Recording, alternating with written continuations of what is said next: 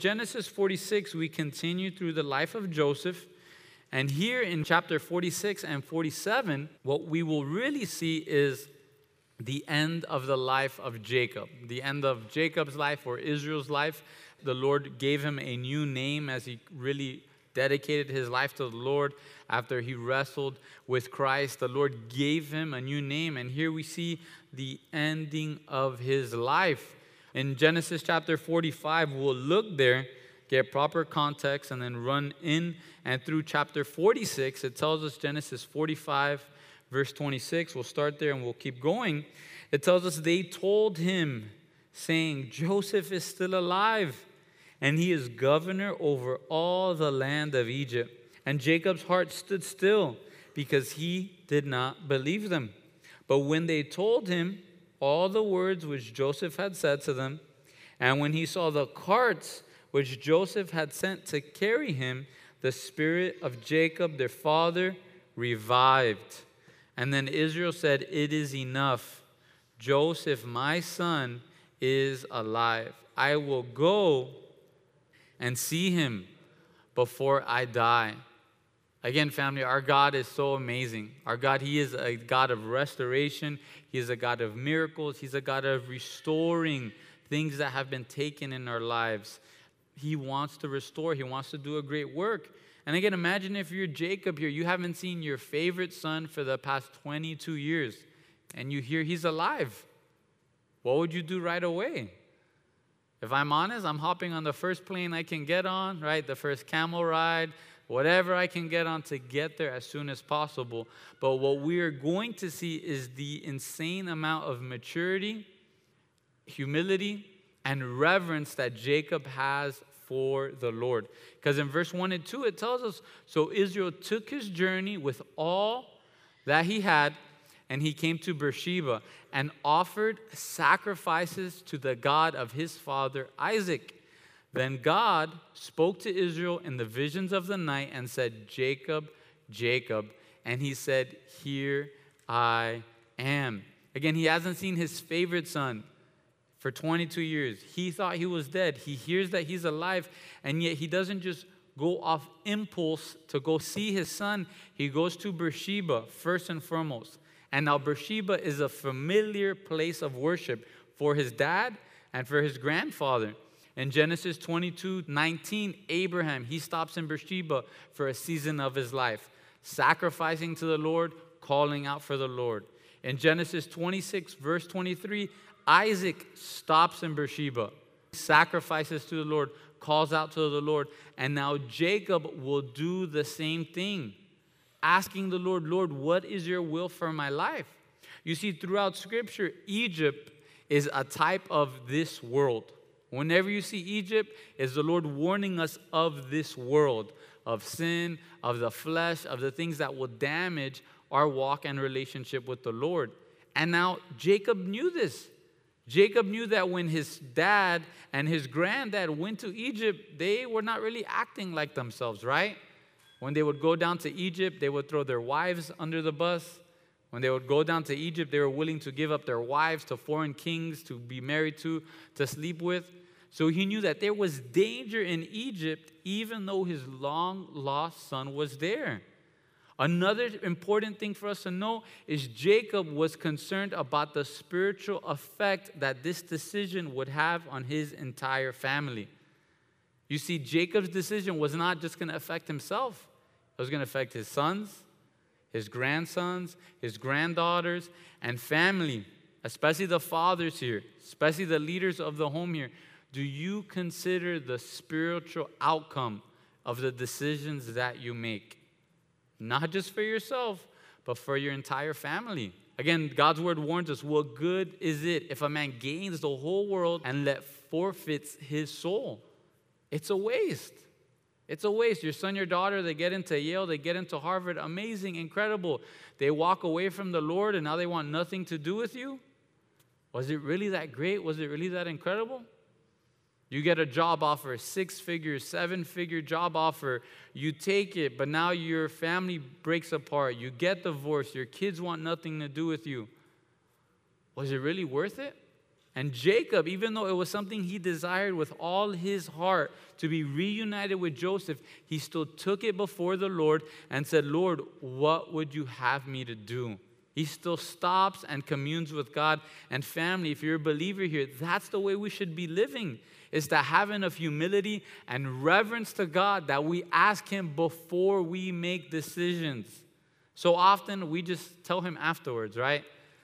So often we tell the men and women that have cared for us, that love on us, after we've made a decision, the things that we've done, instead of being wise and asking ahead of time, checking with the wise counsel that God has put in your life, placed in your life for a reason. And really, who that's hurting is our pride. Many times our pride, I got this. I'm the grandpapi de la película, right? I don't got to ask anybody. I'm the biggest of the big. I'm the baddest of the bad. I've gotten here all alone. I need no one. That's foolishness, family. That's not the way we should be living as believers. We should be crying out to the Lord and using the wise counsel around us that the Lord has given us. In verse 2, it tells us God spoke to Israel in the vision of the night, and he said, Jacob, Jacob. And he said, here I am. Again, our God is so personal that he knew him by name. He calls him out by name. And right away, Jacob's heart is, Lord, here am I. Whatever you have for me to do, Lord, I'll do. That's another way of saying, Lord, here at your service. Lord, I'm at your service. Whatever you ask me to do, whether it's to go down into Egypt and see a son who I miss so much or not, Lord, I am here to be obedient to you. But our God is so good. In verse 3 and 4, he comforts him. He tells him, I am God, the God of your father. Do not fear to go down to Egypt, for I will make of you a great nation there. I will go down with you to Egypt, and I will also surely bring you up again, and Joseph will put his hands on your eyes.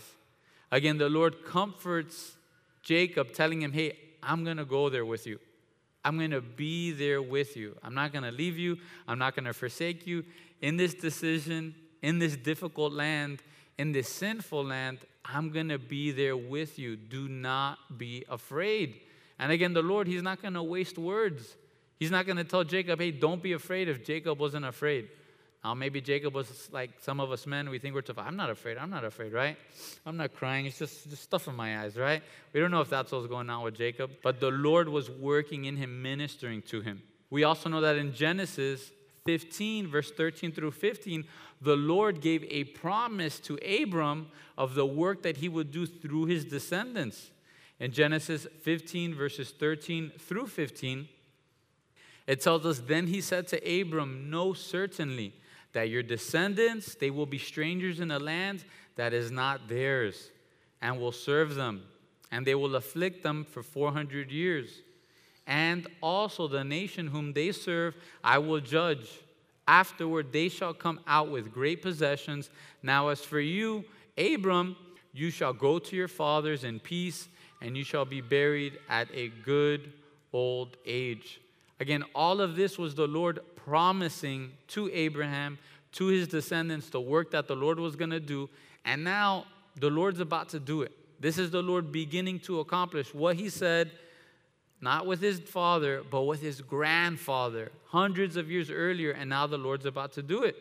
Now, verse 5, it tells us, then Jacob, he arose from Beersheba, and the sons of Israel carried their father Jacob, their little ones, and their wives in the carts which Pharaoh had sent to carry him.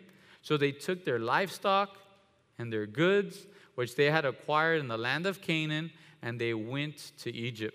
Jacob and all his descendants with him, his sons and his sons' sons, and his daughters and his sons' daughters, and all his descendants he brought with him to Egypt. We see a lot of flexibility in Jacob here. Jacob, he's not a young buck at this point. And some of us, as we get older, we get more and more set in our ways, right? I'm 32. I realize how set in my ways I am already. And my granddad, maybe not you, but my granddad, I think by the time he was in his 60s, he said, that's it. I'm not getting on another plane. I'm not getting further than West Palm Beach or Monroe County. I'm not getting past that, right? Maybe that's you here today.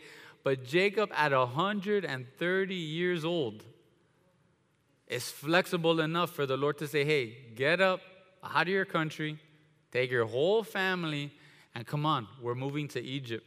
Family, may we stay flexible. May we stay humble. May we not just tell the Lord, Lord, this isn't my comfort zone, this isn't my wheelhouse, so I'm not doing it. May we stay flexible and open to what the Lord has for us. Again, we're never too old to move for the Lord, because when the Lord asks us to move, it's for our own good. It's for our own benefit. It's for the benefit of our family. And now if we simply, again, because of our pride, say, Lord, I'm not doing this, again, it's going to affect you. It's going to affect your spouse. It's going to affect your family. The next few verses now gives us the lineage and the count of all the different family members here that are being brought. The first few verses, they tell us all the sons of Leah. If you remember, there's 4 different wives for Jacob. Totally messed up family, and yet the Lord is still willing to use them. So verses 8 through 15, it gives you all the sons of Leah. This is the first wife of Jacob. It's not the wife he wanted, but it's the wife he got. Later on, we'll talk more about that. The second group of sons is verse 16 through 18, and now these are the sons of Zilpah. Zilpah was the handmaid that Laban gave to Jacob, that it was Leah's handmaid. Again, second wife here. Then 7 years afterwards, he's given Rachel, which was the woman he truly loved, the woman he thought he was marrying the first time. And there it gives us her sons. And then finally the sons of Bilhah, which is Rachel's handmaid. Again, not God's perfect plan, not God's original plan, but our God is so amazing and so incredible that in spite of our sins, the Lord will make his plan. He will make it happen through his omniscience, through his power, and through who he is. We jump down to verse 26, and it gives us a number here at the end of this. It tells us all the persons who went with Jacob to Egypt, who came from his body, besides Jacob's sons' wives, were 66 persons in all. And all the sons of Joseph who were born to him in Egypt were 2 persons. All the persons of the house of Jacob who went to Egypt were 70. Again, family, this wasn't just a small trip to Bonita Springs. It wasn't just him and one person. It was 70 people, their families, the food, the herds, the sheep. And that's why they went on the carts that Pharaoh sent with them. Pharaoh, he sent RVs, U-Haul vans with them, right? They're able to get dad, the family, all 70 of them. They pack up and they head for Egypt. And then in verse 28, we see the work that the Lord is doing in Judah. This man that was so hard and so terrible, the Lord begins to use him. And one day Jesus will come from the tribe of Judah. In verse 28, it tells us, then he sent Judah before him to Joseph to point out before him the way to Goshen. And they came to the land of Goshen. So Joseph made ready his chariot, and he went up to Goshen to meet his father Israel. So he sends Judah first. Hey, tell Joseph we're here. Joseph, he gets his chariot ready. Again, Joseph's brothers, Joseph's dad, they would be used to pickup trucks and tractors. They lived out in the land of Canaan. They were farmers. They had livestock. They had herds of cattle. Joseph, he comes in his Lambo chariot, right? He pulls up right up to them. And you have this man, vice president of Egypt, pulling up in the nicest chariot. He presents himself to his father. And he fell on his neck. And he wept on his neck a good while. You see, family, Joseph loved his father. Joseph loved his father. Joseph missed his father. It had been 22 years since he had seen his dad, probably thinking, I'm never going to see him again. And yet, the dignitary he was, the power, the money, the wealth he had, would not affect the love that he had for his dad. And again, this beautiful picture of restoration after 22 years. Family, our God is the same. There are people here that the Lord has restored things in your lives. There's marriages here. They'll tell you, hey, we've been married for such and such amount of years with a 2-year intermission, right? Because their relationship broke and yet the Lord restored it. There's people here, they were prodigals and yet the Lord restored their lives and their walk, their relationships. He's restored lives within our family, restored the abuser, the drug user. He's restored us, family. Our God is the same yesterday, today, and forever. And one of our greatest hopes of restoration, it's in heaven. That's one of the great hopes, the great joys we have as believers, that if you're here and you lost someone you love dearly, one day you're going to meet them face to face once again, if they were a believer and you're a believer. If you ever had to give up a kid for adoption because you weren't in the right place, one day the Lord, He's going to do that. Before you came to the Lord, or even while you were with the Lord, you had an abortion, you killed that baby. Hey, one day in heaven, there's going to be that meeting once again. But family, that hope, that joy only comes if you walk and live with Christ. That's the only way we get to taste of the Lord reuniting so many different men and women. But now if we don't walk with the Lord, our enemy, what does he want to do? He wants to steal, he wants to kill, he wants to destroy. Remember that as we live our lives, you can live for the Lord. He wants to restore what the locusts have eaten. He wants to restore what the enemy's taken away. But the enemy, he's not going to be done till he's completely killed you, destroyed you and all your family. Verse 30, after they cried for a while, right? After they had a good hug fest, a good bro hug for a while. Verse 30, it tells us, and Israel said to Joseph, it's kind of weird, right? Now let me die, since I have seen your face, because you are still alive. Jacob here, he's saying, man, my life's fulfilled. The son I missed so much, I finally got to see him face to face. Again, Jacob would have been happy if he just found him as a slave in Egypt. He would have been happy. He would have been joyful. But now he's not just a slave. He's not just an ordinary man. He's the vice president of Egypt. He says, hey, my life is fulfilled. My life is all good. Now in verse 31, we're going to see Joseph. He had plans. He had a purpose for his brothers, for his dad, of how to take care of them within Egypt. So we'll read verse 31 through 34. It says, then Joseph said to his brothers and to his father's household, I will go up and tell Pharaoh and say to him, my brothers and those of my father's house who are in the land of Canaan, they've come to me, and the men are shepherds, for their occupation has been to feed livestock. And they have brought their flocks, their herds, and all that they have. So it shall be, when Pharaoh calls you and says, what's your occupation? That you shall say, your servant's occupation has been with livestock. From our youth even till now, both we and also our fathers, that you may dwell in the land of Goshen, for every shepherd is an abomination to the Egyptians. So Joseph, he had a plan. He had spent lots of time with Pharaoh. He knew the culture of the Egyptians, and the Egyptians hated shepherds. Two things for us to pull from this. The first thing, again, as Egypt is a type of this world, the world hates shepherds. Again, we're talking about spiritual things now. The world hates the good shepherd. The world will always hate Christ and any embodiment of Christ. And if you're a man here and you want to be a shepherd, you want to care for others, you want to care for the flock, you want to care for the spiritual well-being of people, truly, honestly, the world is going to hate you just as they hate Jesus Christ. That's looking at it through a spiritual lens. Now through the true culture and what's happening here, whenever shepherds will come into town, things would go missing, if you get what I mean. Wallets would go missing, cars would be on blocks. Shepherds, they weren't the greatest types of people. That's why it's so incredible that the first people that are told that Jesus is born, it's a group of shepherds. Again, how the Lord, He wants to minister to the lowest of the low and the highest of the high. But Joseph has a plan. He tells his brothers specifically, I know Pharaoh, he's going to ask you, what do you do for a living? When you answer him, say, you deal with livestock. They all hate shepherds. So what do you tell him when you see him? Tell him you deal with livestock. He'll still let you be in Goshen. It'll all work to plan. Then we go to chapter 47, verse 1. It says, then Joseph, he went and he told Pharaoh and said, my father and my brothers, their flocks and their herds and all that they possess have come from the land of Canaan. And indeed, they are in the land of Goshen. And he took 5 men from among his brothers and presented them to Pharaoh. One thing for us to know, notice Joseph never brings out the dirty laundry of his brothers.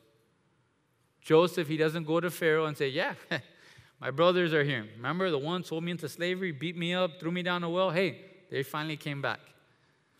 And family, that's how Christ, when he introduces us before the Lord, again, if you're right with God, that's how he introduces you. As perfect, as never sinned. He doesn't say, hey, this is Zach. He grew up in church. He decided to walk away. He decided to go into sin. He messed up. He ate dirt. He finally came back. Hey, this is Zach. No, family, when you're in the blood of Christ, he sees you as perfect. And again, as we see other people, as we deal with other people, if they've truly sought repentance and forgiveness with us, that's the way we should treat them. We shouldn't be calling them by who they used to be, by the terrible things they've done to us. Right? That's one of the worst things you can do in a marriage, is bringing up old things from the past, right? We all have our fleshly filing cabinet. Nobody really has filing cabinets anymore except for doctors and dentists, right? But in marriages, some people, they have a giant filing cabinet, right? And they go through there. 15 years ago, this is what you said to me. Hey, that's dangerous. That's not Christ-like. Joseph, he never brings up the dirty laundry of his brothers. He just says, hey, man, my dad is here. My brothers are here. It's amazing. He takes 5 men from among his brothers. He presents them to Pharaoh. Verse 3, just like Joseph said, then Pharaoh said to his brothers, what is your occupation? Right? Imagine Joseph, he's sweating. And they said to Pharaoh, your servants are shepherds, both we and also our fathers. Again, what was Joseph thinking, right? What are you guys doing? I gave it to you perfectly what you were supposed to say. You're not supposed to say you're shepherds. And yet the Lord, he's still able to use it. Verse 4, they said to Pharaoh, we have come to dwell in the land because your servants have no pasture for their flocks, for the famine is severe in the land of Canaan. Now therefore, please let your servants dwell in the land of Goshen. Another thing for us to note here is that Joseph is a man in authority because he knows he is a man under authority. Joseph is in authority because he knows he's a man under authority. We know Pharaoh already told Joseph, hey, everything in Egypt is yours. Unless it comes to sitting on the throne, you can do whatever you want in Egypt. And yet Joseph still comes to Pharaoh and he still says, hey, is this okay? Is this fine with you? Again, family, we should have hearts of humility no matter in what position or place we are in. If you got a promotion, you should still have a heart of humility. You should still be under authority. You're a dad, you're a mom, still be under authority. Still have hearts of humility. Right? You're an usher, parking lot, overseer, you're a pastor, have to have a heart of humility. Have to be under authority. When people say, hey, it's just me and God, I answer to no one, be careful. Don't really see that in God's word. But we continue, verse 5, it tells us, then Pharaoh spoke to Joseph, saying, your father and your brothers have come to you. The land of Egypt is before you. Have your father and your brothers dwell in the best of the land. Let them dwell in the land of Goshen. And if you know any competent men among them, then make them chief herdsmen over my flocks.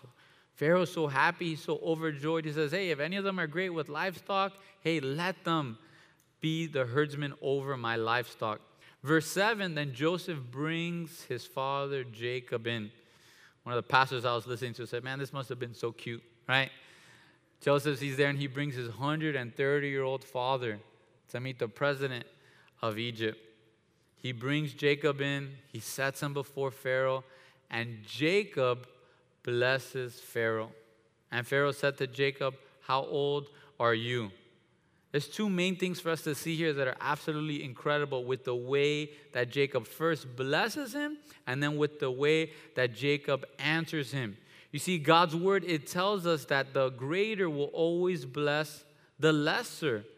But in Hebrews chapter 7, verse 7, I'll turn there real quick. You don't have to turn there.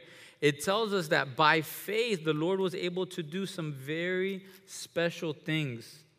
It says, now beyond all contradiction, the lesser is blessed by the better.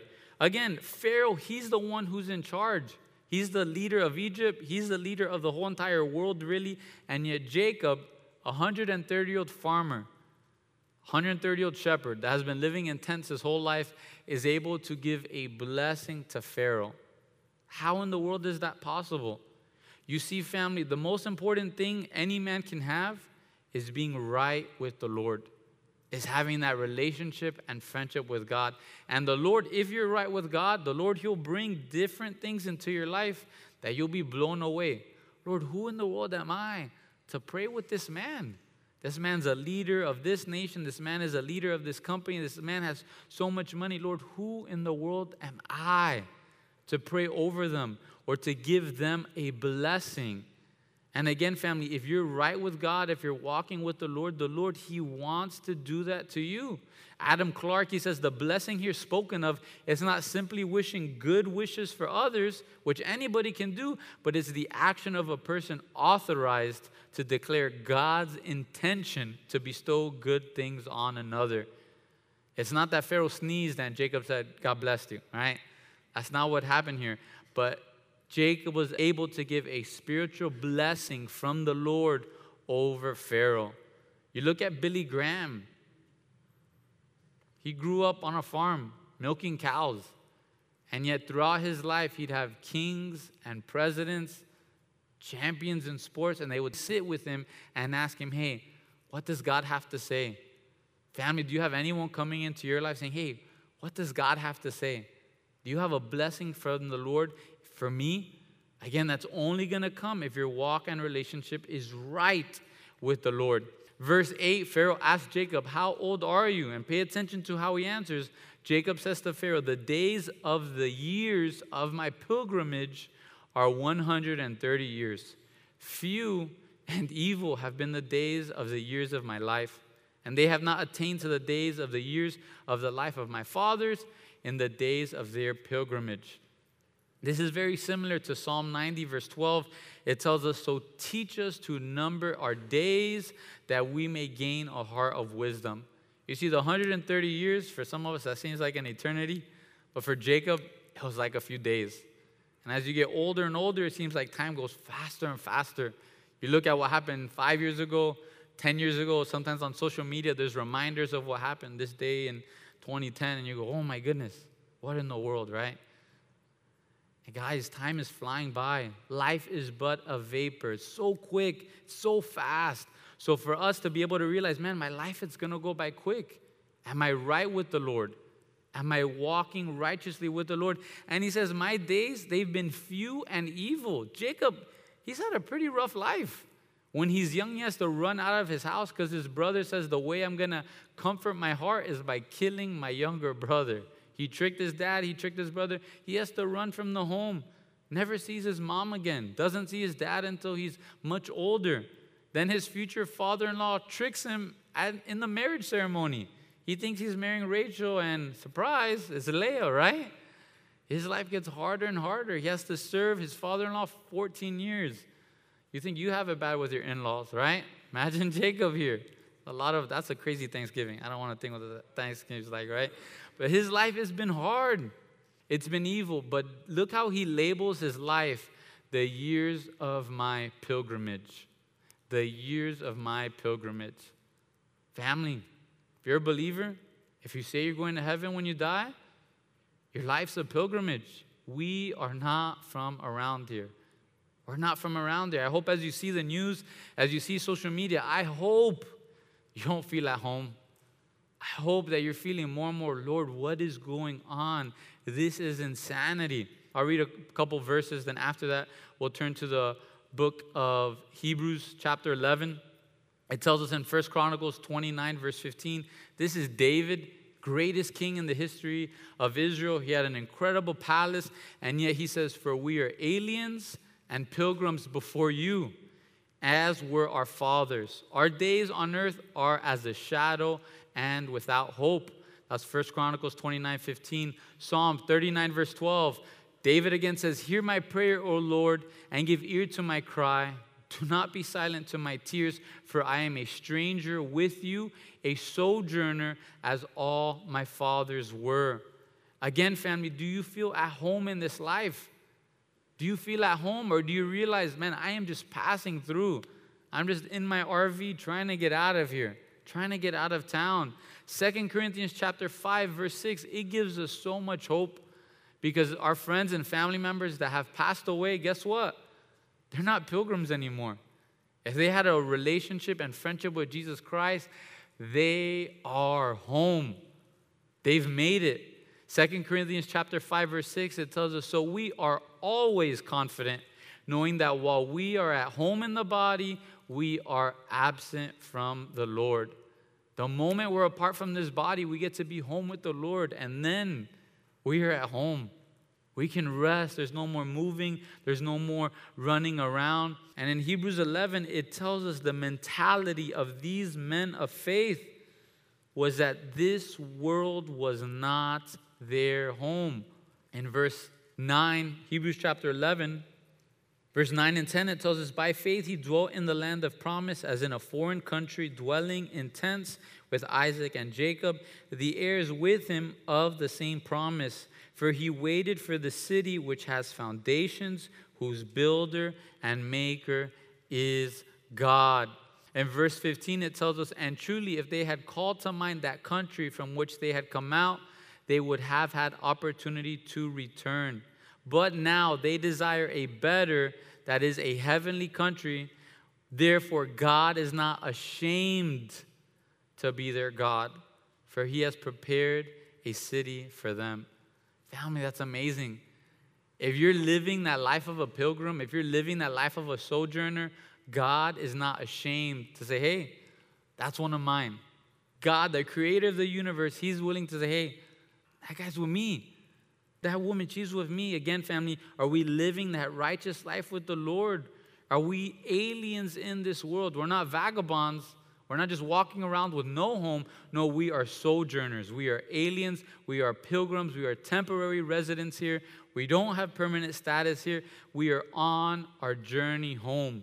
Let's turn to 1 Peter chapter 2, that if we believe this in our heart, if we're living this, if we're sons and daughters of the King, he tells us the way we should be living. 1 Peter chapter 2, verse 11 through 12. And here Peter begs us. He tells us, beloved, I beg you, as sojourners and pilgrims, abstain from fleshly lusts which war against the soul, having your conduct honorable among the Gentiles, that when they speak against you as evildoers, they may, by your good works which they observe, glorify God in the day of visitation. Again, family, if we're that disciple of Jesus, if we are truly going to heaven when we die, we're living as sojourners, as pilgrims. And now what Peter begs of us is to abstain from fleshly lusts. Not to play with them, not to mess around with them, not to just indulge in them once a month or once a year. Abstain from them. Stay away from them. Why? Because they're not going to slow down your soul. They're not going to scratch your soul. They're not going to tickle your soul. No, they want to wage war against your soul. Again, imagine if we get home on the news and some country wages war on America. That would be everywhere.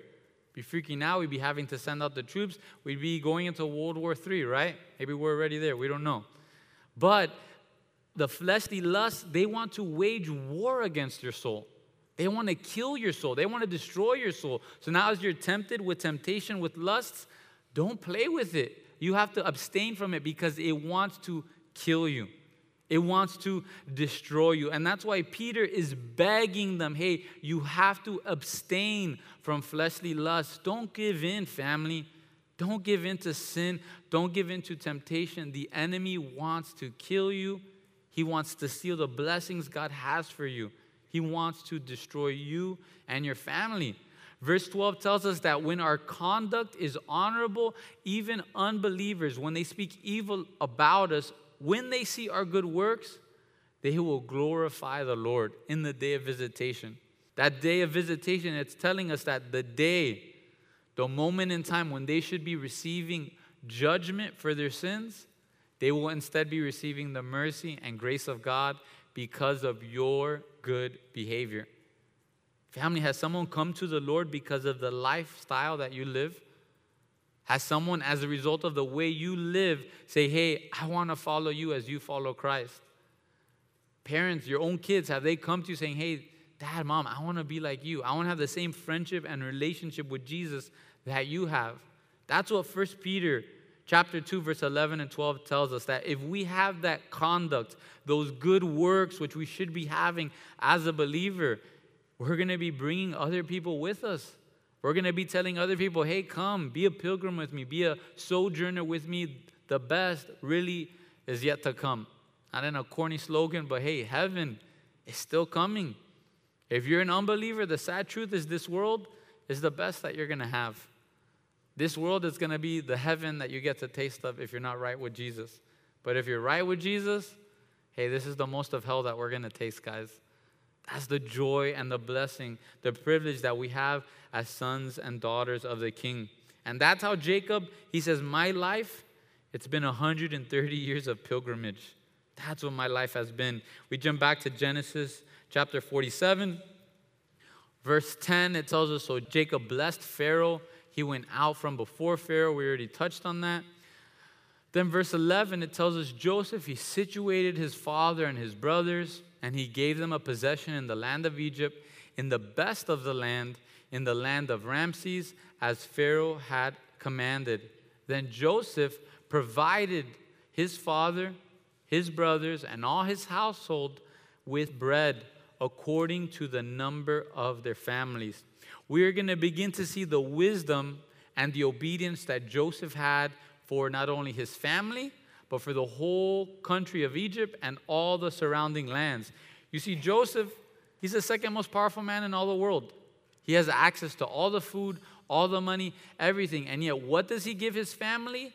According to the number that they were.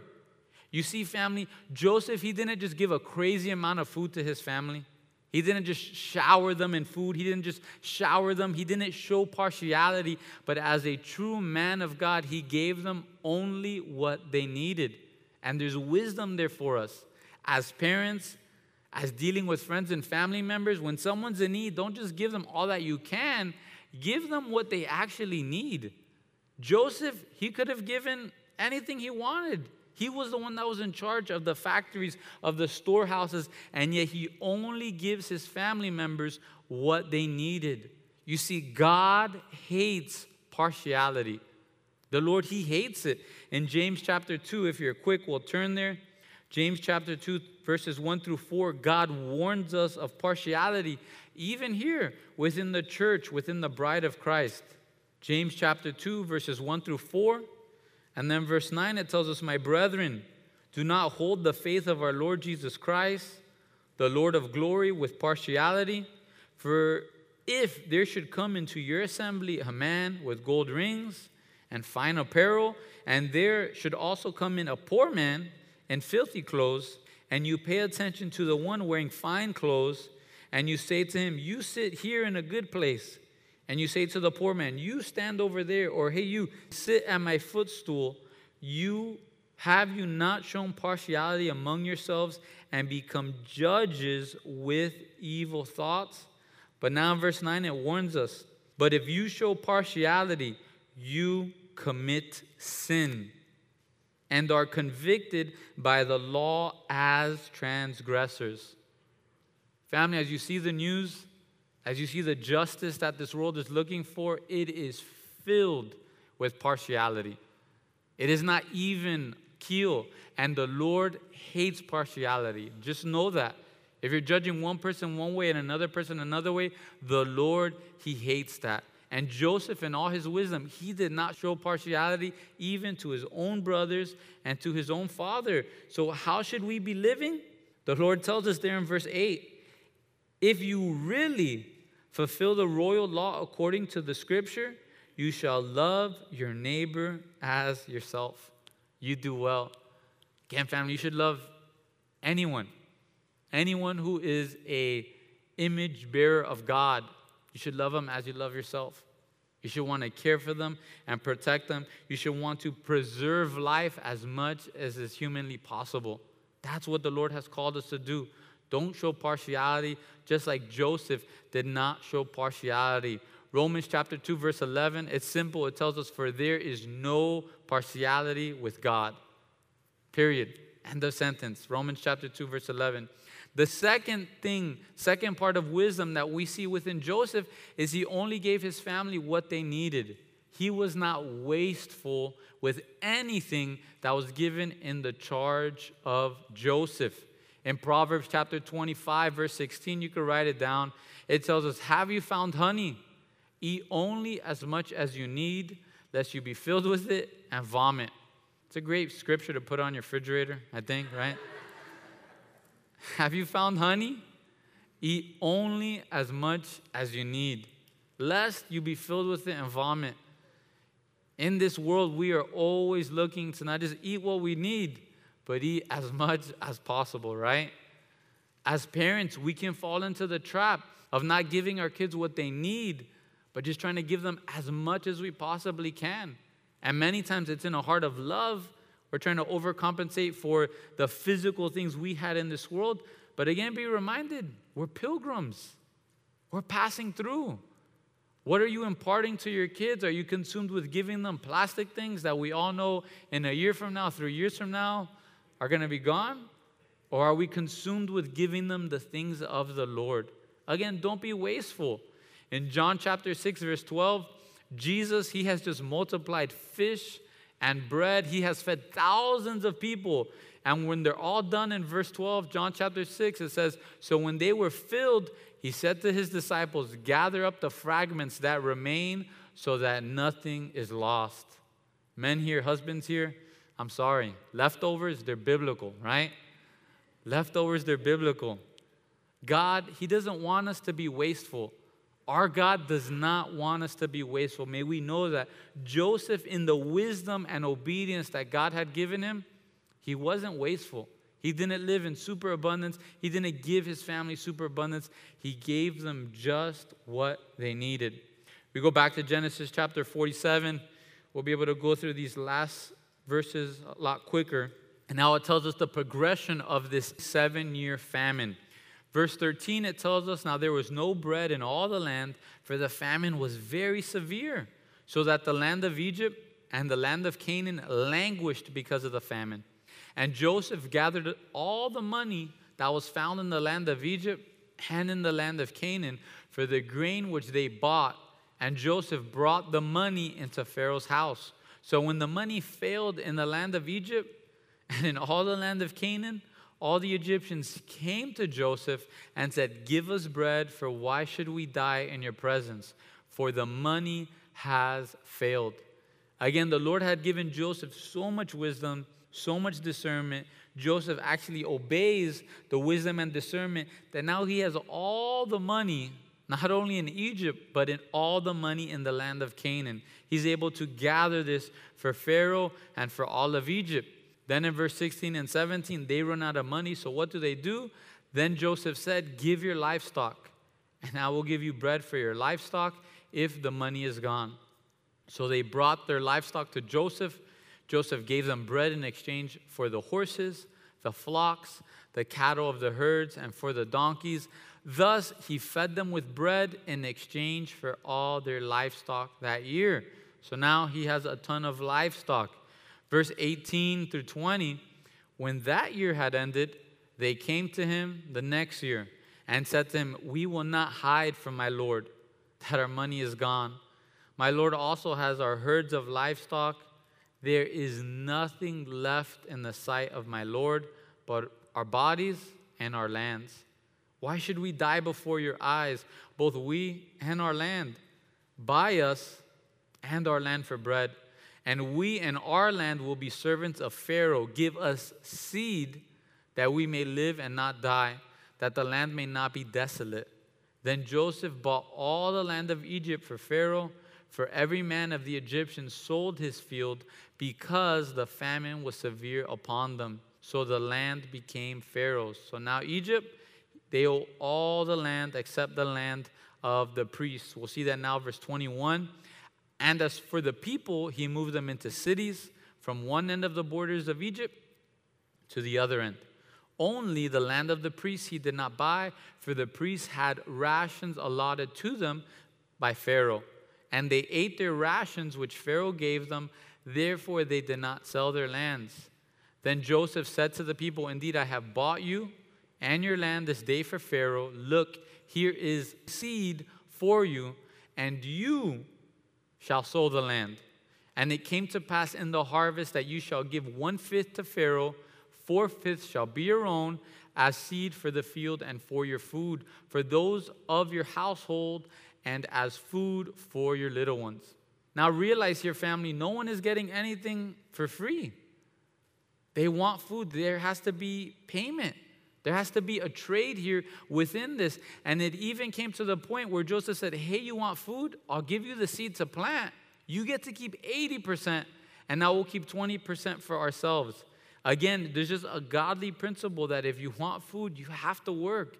It's all over Scripture. And now, are the people mad with Joseph? Are they angry at him? You've become a warlord. You've taken all the food. You've taken all the land. What is wrong with you? Did they rebel? No. Verse 25, what do they tell him? You have saved our lives. Let us find favor in the sight of my Lord, and we will be Pharaoh's servants. And Joseph made it a law over the land of Egypt to this day that Pharaoh should have 1/5 except for the land of the priest only, which did not become Pharaoh's. And again, family, the incredible thing of all this is that within a couple hundred years, the people of Israel would go from 70 people to about 1 or 2 million people. And the Egyptians themselves would give all their gold, all their money, all their possessions to these slaves within Egypt.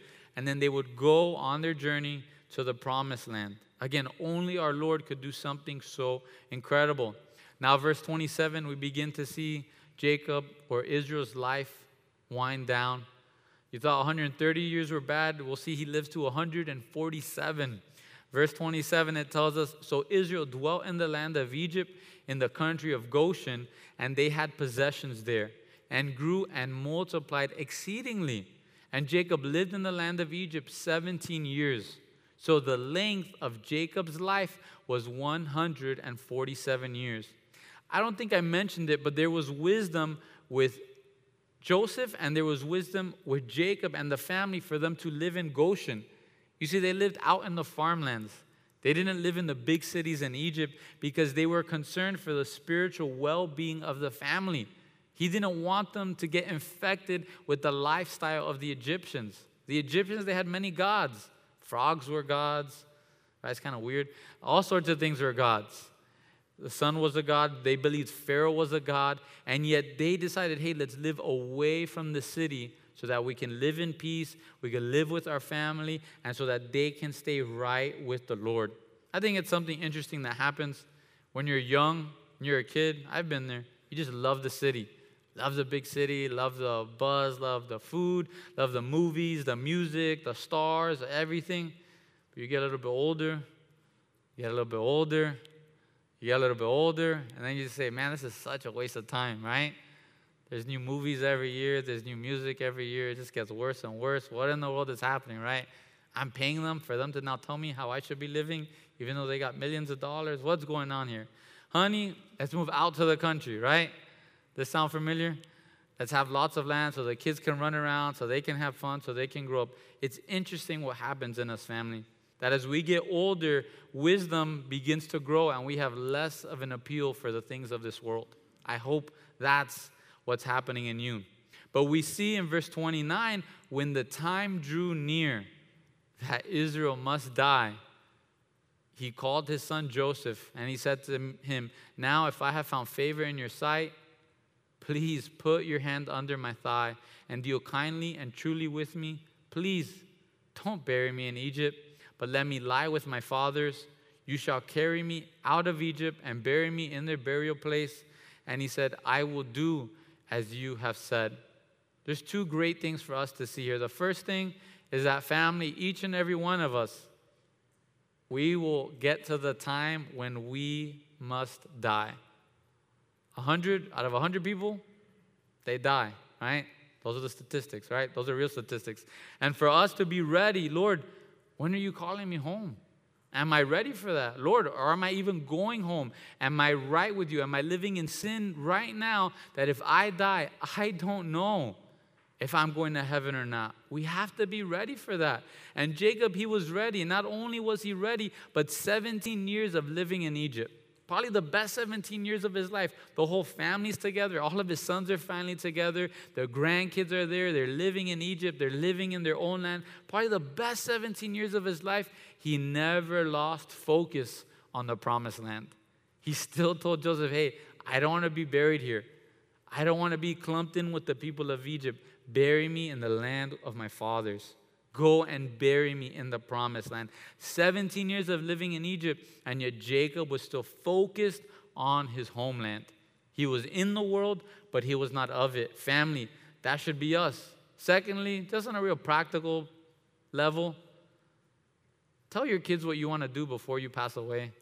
Write it down. Have your attorney write it down. Being a pastor, man, crazy things happen when people don't write down what they want. The kids all gathered together. Hey, they wanted a rock concert. What? They wanted nothing. Okay. They wanted open casket. They wanted no casket. They wanted ashes. They wanted no ashes. They want to be standing up in the middle of the room, right? All sorts of crazy things happen. So wise to write those things down beforehand. Even when it comes out to handing out your possessions afterwards, don't leave a mess for your kids to have to deal with and choke each other over and stab each other over. Don't leave that for them. It happens with believers. Write those things down. Have those things ready. But Jacob, he never lost focus on where his true home would be in the promised land. Then verse 31, Joseph, like a good son, he told him, swear to me. And he swore to him. So Joseph bowed himself on the head of the bed. The next couple chapters, we'll see the blessings that Jacob gives to his kids. But family, as we close, again, what is the Lord calling you to? Have you been living too attached to this world?